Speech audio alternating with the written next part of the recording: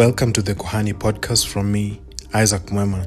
This is where we build each other up in the faith so that we can be a holy and priestly people. This means that we strive for and are changed by God's presence, while also influencing others to be changed by that same presence.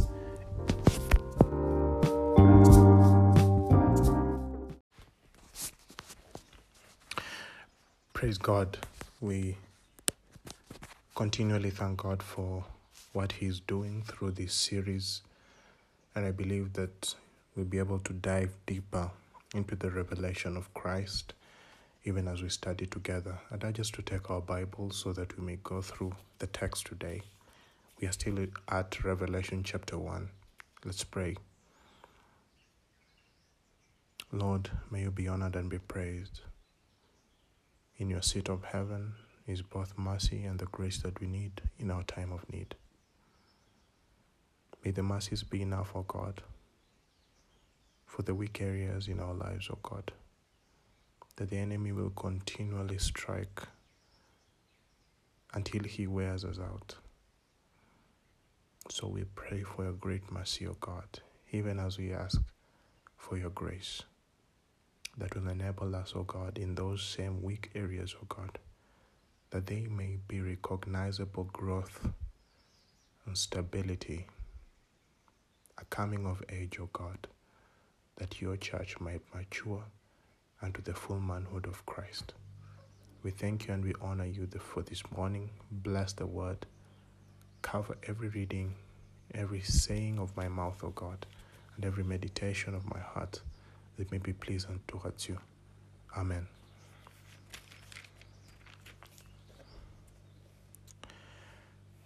We began last time by looking into the first 8 verses of the book of Revelation. We were focusing on the delivery of the message by the Messiah to John, who up to this point is the last remaining apostle and the disciple of Jesus Christ, all the others having gone into glory through various levels of persecution. So, in one sense, the book highlights the glories of Christ and his church, but on the other end there is the reality of an earthly kingdom of Rome that has rose to the height of its powers. Rome being influential in political, social, and economic spheres of Asia Minor, having colonized various countries and instituting its laws and mandating even its citizens to worship Caesar and various other governors, amongst very many pagan things that they established, has become a nuisance, has become a hindrance to the church. And so we saw that John is addressing these things to a persecuted church, a church that is being urged to endure until the very end. We recognized, if we may recap just for a bit, that Jesus is both the author and the one that is revealed in the book of Revelation, and that he revealed these precious words through an angel to John, who finally disseminates the message to the first century believers who are an audience to represent us, because the messages of the text are cryptic, they're mysterious, and they are futuristic, and they went beyond this age of believers. We saw that God was demonstrating his love for his church to lay down his plans and to show them what is to come. And we assessed the importance of us being bond servants, as we are being called in Revelation chapter 1. That we voluntarily give ourselves to be bound to the plans and the purposes of God, even though they might not be a need to, but that out of love we make his plans our own. And so the words of revelation have a direct audience of a people who are bond servants of God, that are willing to make their lives not their own, but they have realized that to God they belong. And therefore God is giving such people the unraveling, the unveiling of his plan in the end of the age. And so John, being the disciple that Jesus loved, as he said in his books, and being that he's the disciple that has stayed with Jesus the most, more than everyone else, has a unique revelation about what is to come at the end of the age. But that before Jesus unveils and unpacks the fullness of the plans of God as to what is to come and the security of his church at the culmination of history, he first reveals to John himself, because that is what revelation is about. It's a revelation, it's an unveiling of Christ Jesus. But that if we may ask ourselves, maybe with our first few passages of today, is it that there is something that makes Apostle John to be maybe special, to receive such a revelation? I think not. But I think that it is the fact that he is available. That John was a steward of God's secrets because he was found to be a friend of God. Because God knew him and he was known of God also. In 1 Corinthians chapter 8, verse 1-3, we are warned about head knowledge versus intimate knowledge. That those that have intimate knowledge of who God is, those that treasure his word outside the four walls of the church, those that do the extra even when they don't need to do, in order to know Christ and to know his ways and to be obedient and to follow him, that they are known of him. Jesus knows them personally. In other words, they are available for the kingdom. And therefore God has come to a level of recognizing. They've come to a level of not dependency, but God can actually count on them for matters that have to do with his kingdom and his will and what he wants. They're not just there for what they want. They are not just there for their own spiritual entertainment and being appeased by messages that please them and tell them that they have a bright future and that they'll become millionaires or that God is going to intervene in their situations, but that they are serious about what is in the heart of God, that they may live their lives his way. Such people that have intimate knowledge with God are known by him. Do you remember Jesus saying about the end of the age that he will actually tell some people that have tested the powers of the age to come, that have raised the dead, that have healed the sick in his name, that depart from me, you workers of iniquity, I never knew you. In other words, they could have even been involved in some level of ministry, tested the spiritual giftings of God, but that in their own private spaces, they were never known of God. They never knew him. They were never desperate to know his heart and his ways. We remember the difference between Moses and the children of Israel is that one, which are the children of Israel, knew his works, but Moses knew his ways. One was satisfied with the miracles and that God should do this and do that. And so they had surface level knowledge, head knowledge of God, because they only knew him from the level of breakthrough and miracles, but they never dug deeper to know his ways as Moses did. Remember the cry of Moses, show me your glory. and to see your face, the desperation of his cry, because he wants to lead God's people his way, God's way. And so Moses got to know the when and the why and the hows of God. But the children of Israel remained only in the miracles. Do we desire to be the people that know the heart of God this evening?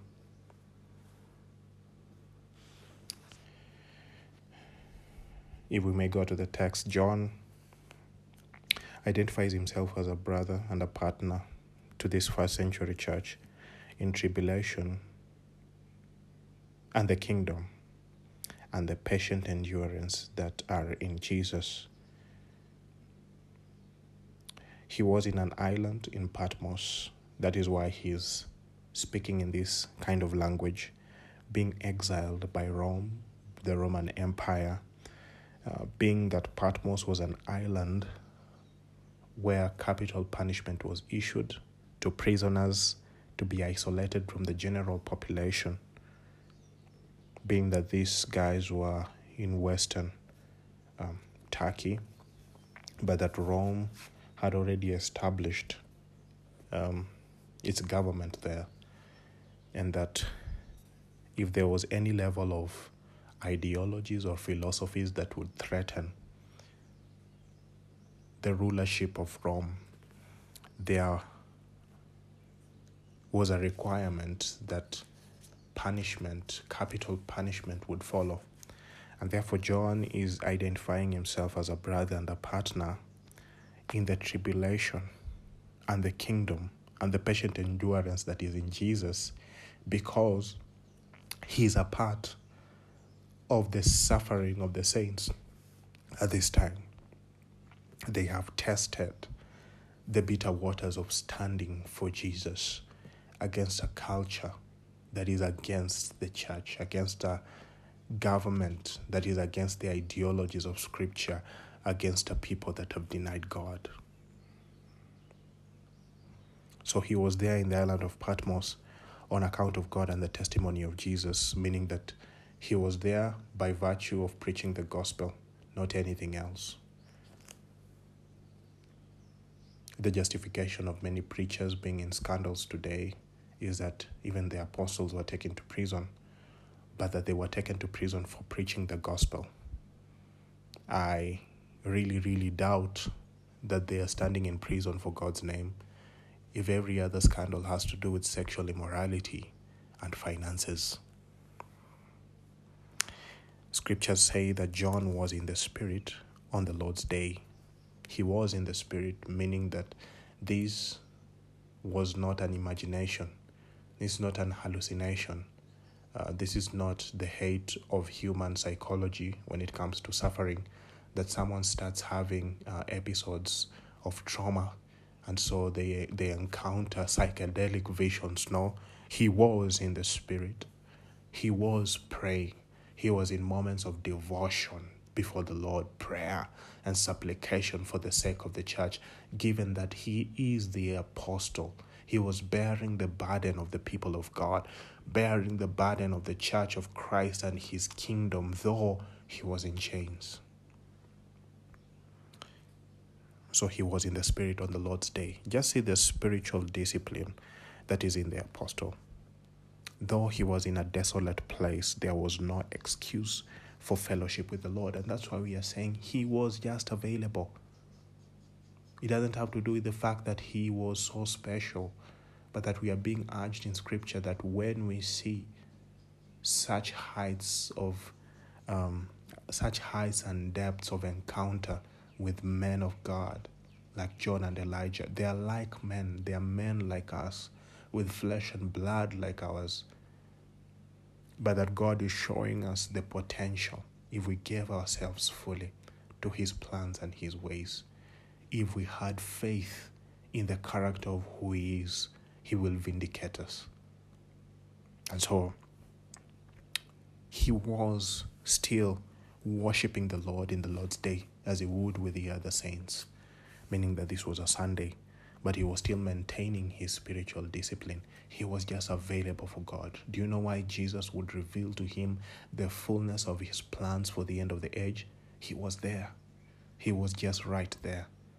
Make yourself available before the throne. You'll be amazed by the things and the secrets and the mysteries that God will unveil unto you.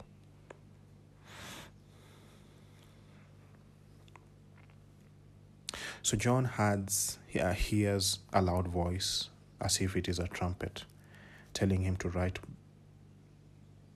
the words that he's about to write what he's about to see in a book to the 7 churches, which we saw represent the completeness of the entirety of the global church.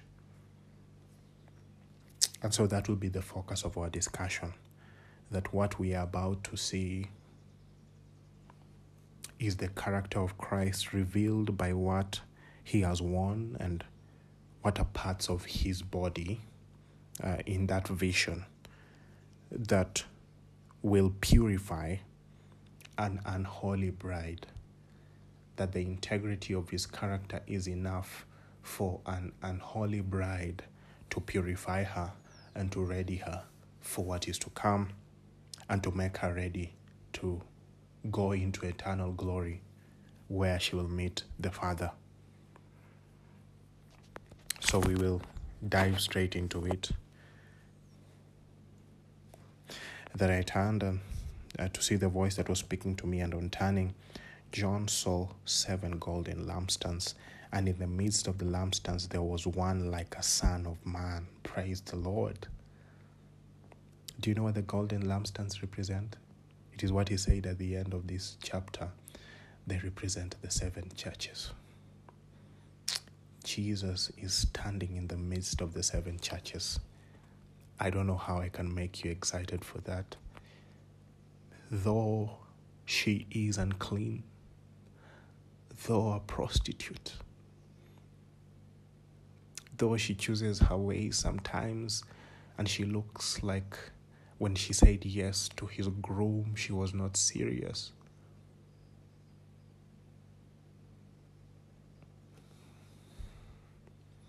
Though unfaithful, Jesus still chooses to identify himself with his bride. He's standing in the midst of the lampstands. I am not unfolding the fullness of my will without my church. That is what he's saying. I am standing in the midst of her, and she is a part of me. I died for her. I bled for her. And I want her in my eternal dominion and glory. That I am not going to establish my eternal kingdom without her. This is covenantal. It shows the passion of the Savior to stick with his bride unto the end, to cleanse her and to make her to be holy before the Father. He is standing in the midst of the golden lampstands. The phrase Son of Man, we know, is a reference from Daniel, being that Daniel referred to the Messiah, to the coming Messiah, who was Jesus, as the Son of Man, being the one that will take the ultimate dominion and glory and power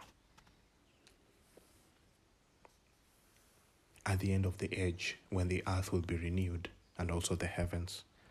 So he was clothed with a long robe and a golden sash around his chest.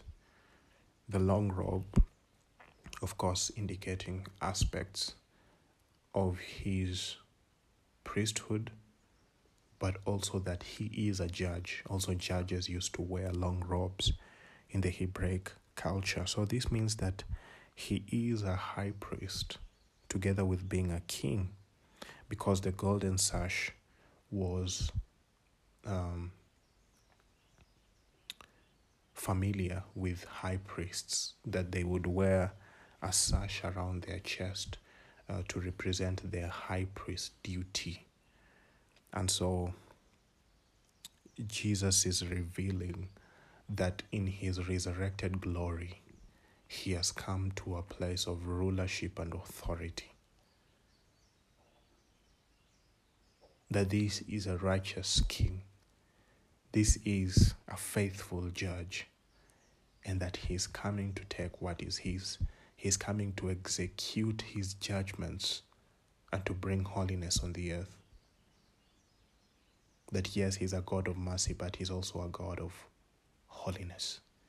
And that he's going to fulfill his holy plan to judge the evil that is on the earth.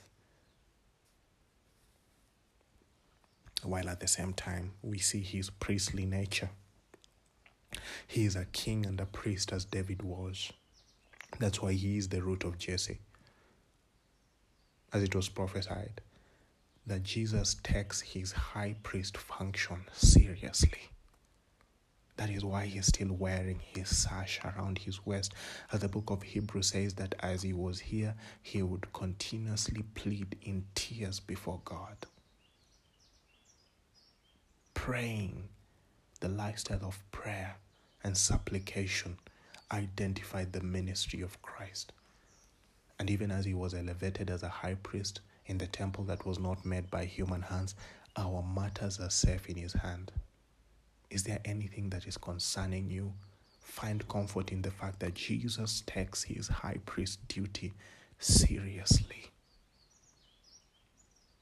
He's wrapping the sash around his waist to indicate that the robe will not be loose. That was what the sash would do. It would tighten the robe so that it would not be loose and therefore to look casual. Meaning that he is there in the office of a high priest and he is taking it seriously. That he in heaven takes the matters that concern us, the matters of our lives to heart, and he's supplicating before the Lord God Almighty, presenting our needs and the cares of his church.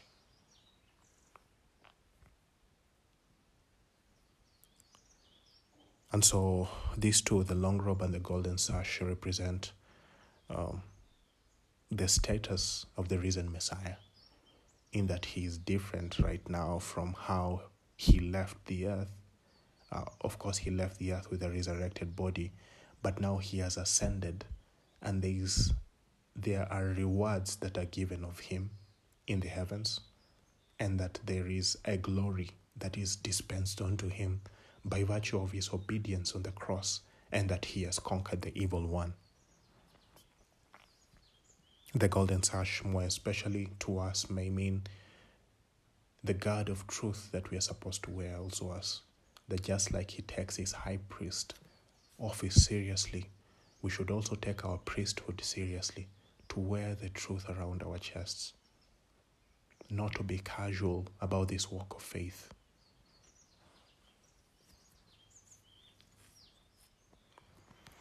We continue. The hairs of his head were white, like white wool, like snow. This is speaking of the divine wisdom that is in him. We saw that Jesus grew in wisdom while on earth, but that in his resurrected glory, he is the embodiment of wisdom. There is a wisdom that is in Christ that he trusts will make sure the church will wade through the murky waters of the end of the age, through the storms and the winds that are coming. That despite all that is happening, God is trusting, not only just in him being the king over his church and being the priest over his church, but that also in his eternal divine wisdom to equip the church to know just what to do. There is a wisdom that confounds the mouth of the enemy, that God has said, as it is in the book of Psalms, that he has given his wisdom to babes to shut the mouth of the enemy. That despite religious persecution and a culture that does not respect the ideals of Scripture, that there is a wisdom that can come upon the children of God from Christ to make them to be set apart. That Daniel in a Babylonian culture had an excellent spirit to the level that his accusers had nothing against him. There's a wisdom that he walked in. There's a wisdom that Joseph had on him. There's a wisdom that Christ, even on the earth, had on him, that the people recognize that this is different, though they may not agree with it, but they may sense that there's something heavenly here in the way you walk, in the way you do things, in the way that you talk. Christ trusts in the wisdom of his character to help the church to wade through the trickiness of this age. His eyes were like flame of fire. This means that he sees through his church. Christ is trusting his flaming eye to see through his church, to see through any deceit, to see through any malice and guile, that he may remove whatever is impure in her. He also trusts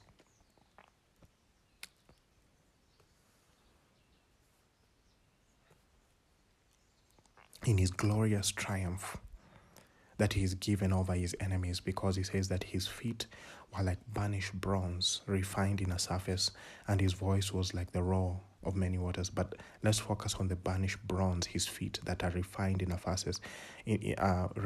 furnace. This speaks of his triumph over his enemies. We are going to see that Christ is not even afraid of establishing his church before the very odd synagogue of Satan.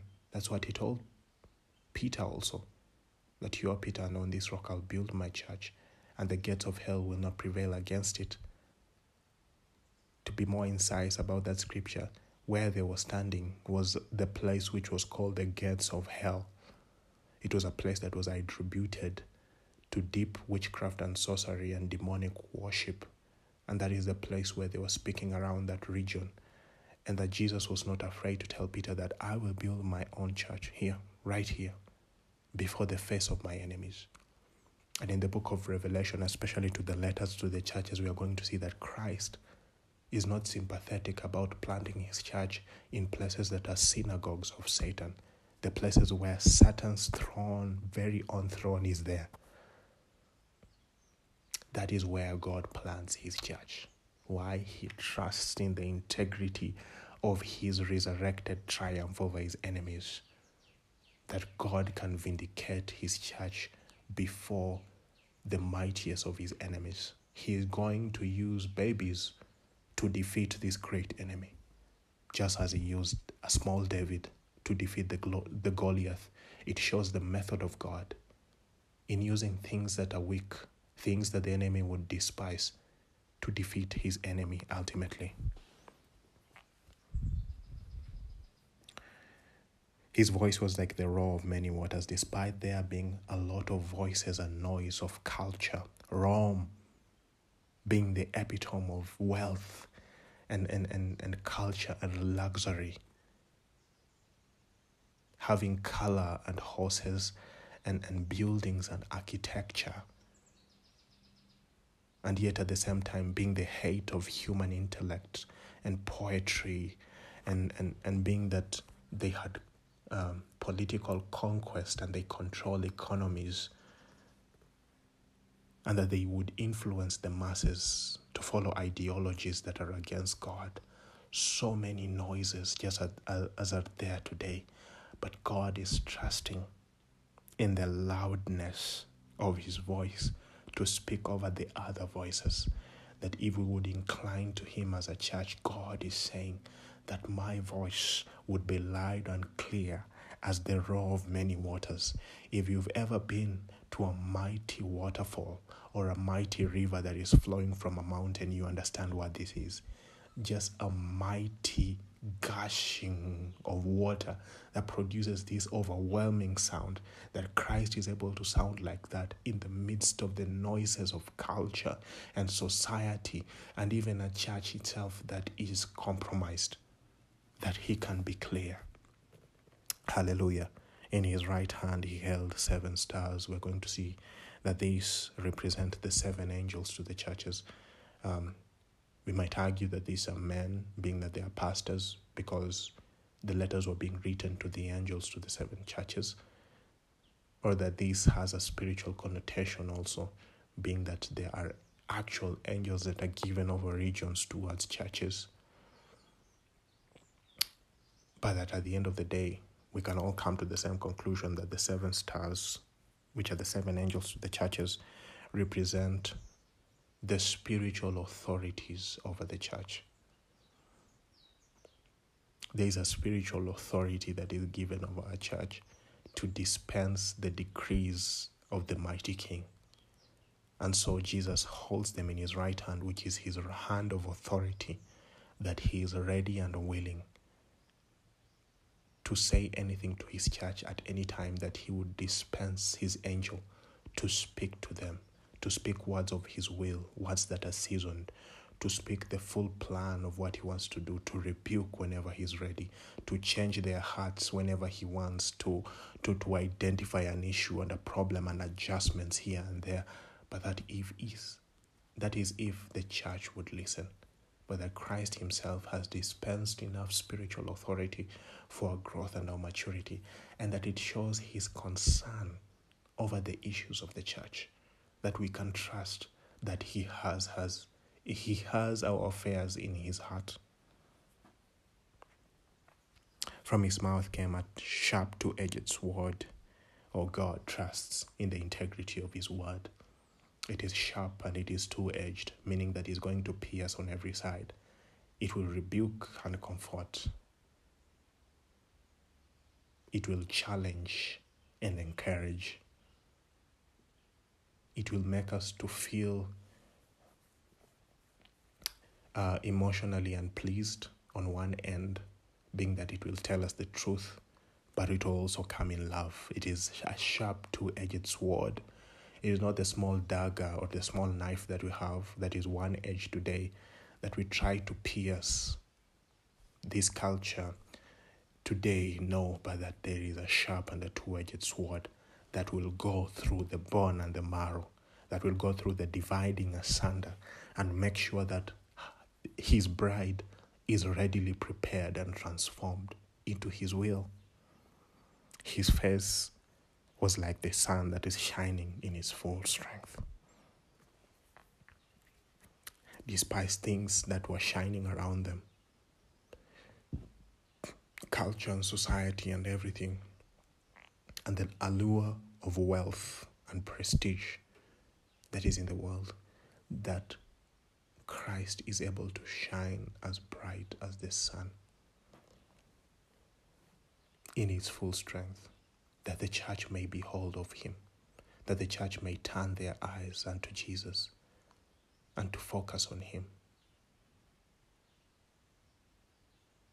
So Christ trusted the integrity of who he is in bringing the completeness of the bride at the end of the age, his kingship and his high priesthood to deal with their hearts, his wisdom to conform them to his ways, his eyes that will see through every deceit that is in them and to correct them, his feet that are like bronze to triumph over enemies and to give them spiritual conquest, his voice that is like many waters that will speak over every other voices, his right hand holding the 7 stars, meaning that he is willing to speak to the church in season, and that his mouth has a 2-edged sword, which is the word of God, that is able to conform her and transform her and to deal with her deeply, and his face that is like a shining sun to bring her to full focus of who he is.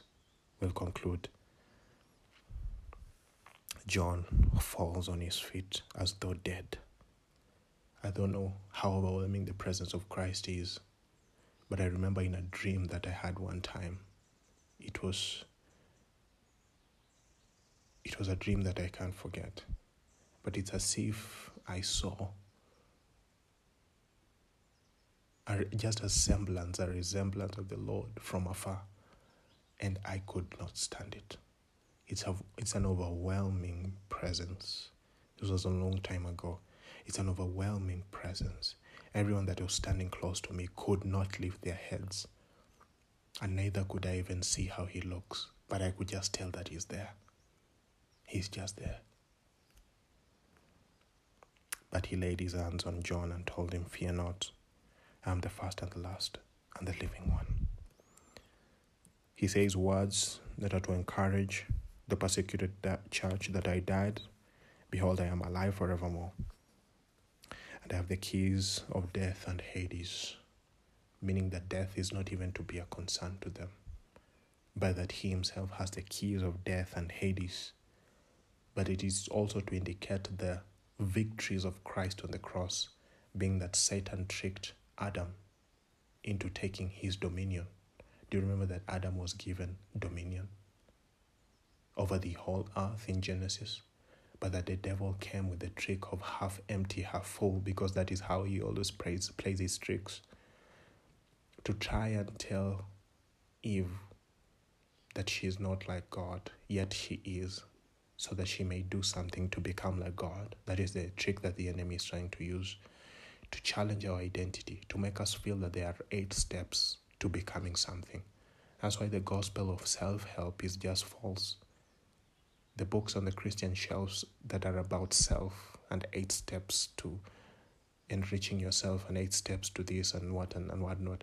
It is a trick and a doctrine of the enemy combined with the secular culture to make people feel that if they do such and such a thing, then their lives will be significantly better, or that their lives would be in such and such a way, or that they would know themselves better, they will have self-awareness. And yet, what those people fail to identify is the potential that God has already put in many of us. They don't speak about unlocking what is inside us yet, but they'll make us to feel like we're insufficient and we need 1 or 2 or 3 things, which will be their marketing strategy, so that we buy more of their books, buy more of their courses, be addicted and be subscribed to what they'll be telling us and to be dependent on them. And yet, when we assess it, we already have it in some way or another. And so, that was how the enemy tricked Adam and Eve and took their dominion, by telling them that they are not like God, but that we see that Christ has taken back the dominion. He has taken back the keys of death and Hades here. There's nothing original with the devil. Anything that he has stolen. He steals the dominion of men up to today. We willfully give it to him, especially when it comes to us with lies about our past, with the fear of the future, anxiety over the issues of our present. We are giving it to him. We are laying it to him. We are dispensing our authorities to him. He can smell the energy that is in our hearts, that we are doubtful, we are resentful, we are ashamed, we are guilty. There are familiar spirits that can smell that from afar and won't respect your worship. It won't change them or move them from being principalities over that region. But find a child of God that has come to the discovery of who they are. Oh, find a child of God that though suppressed, though it looks like things are not going in their favor, but they have identified what are their rights in the kingdom of God. Bible says that the thief will return 7 times the things that he has stolen. Jesus tells John to write the things that he has seen. Those that are to take place. Those that are to take place after these years. And as for the mystery of the 7 stars and the lampstands, he reveals what they mean.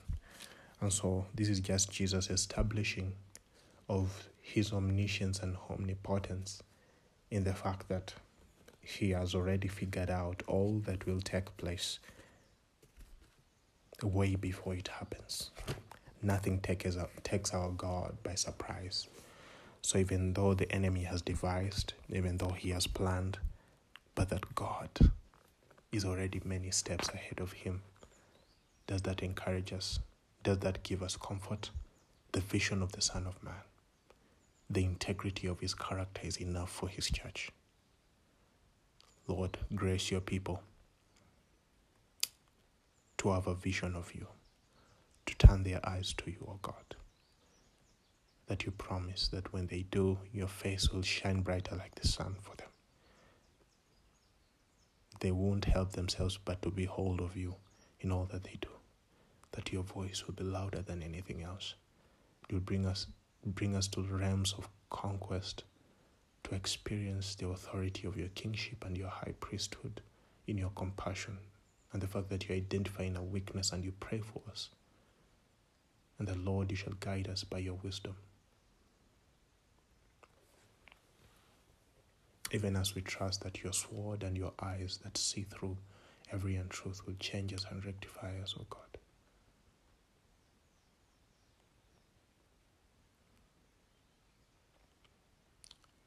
So we trust the Lord that these words will be impactful to the glory of God and the joy of your church.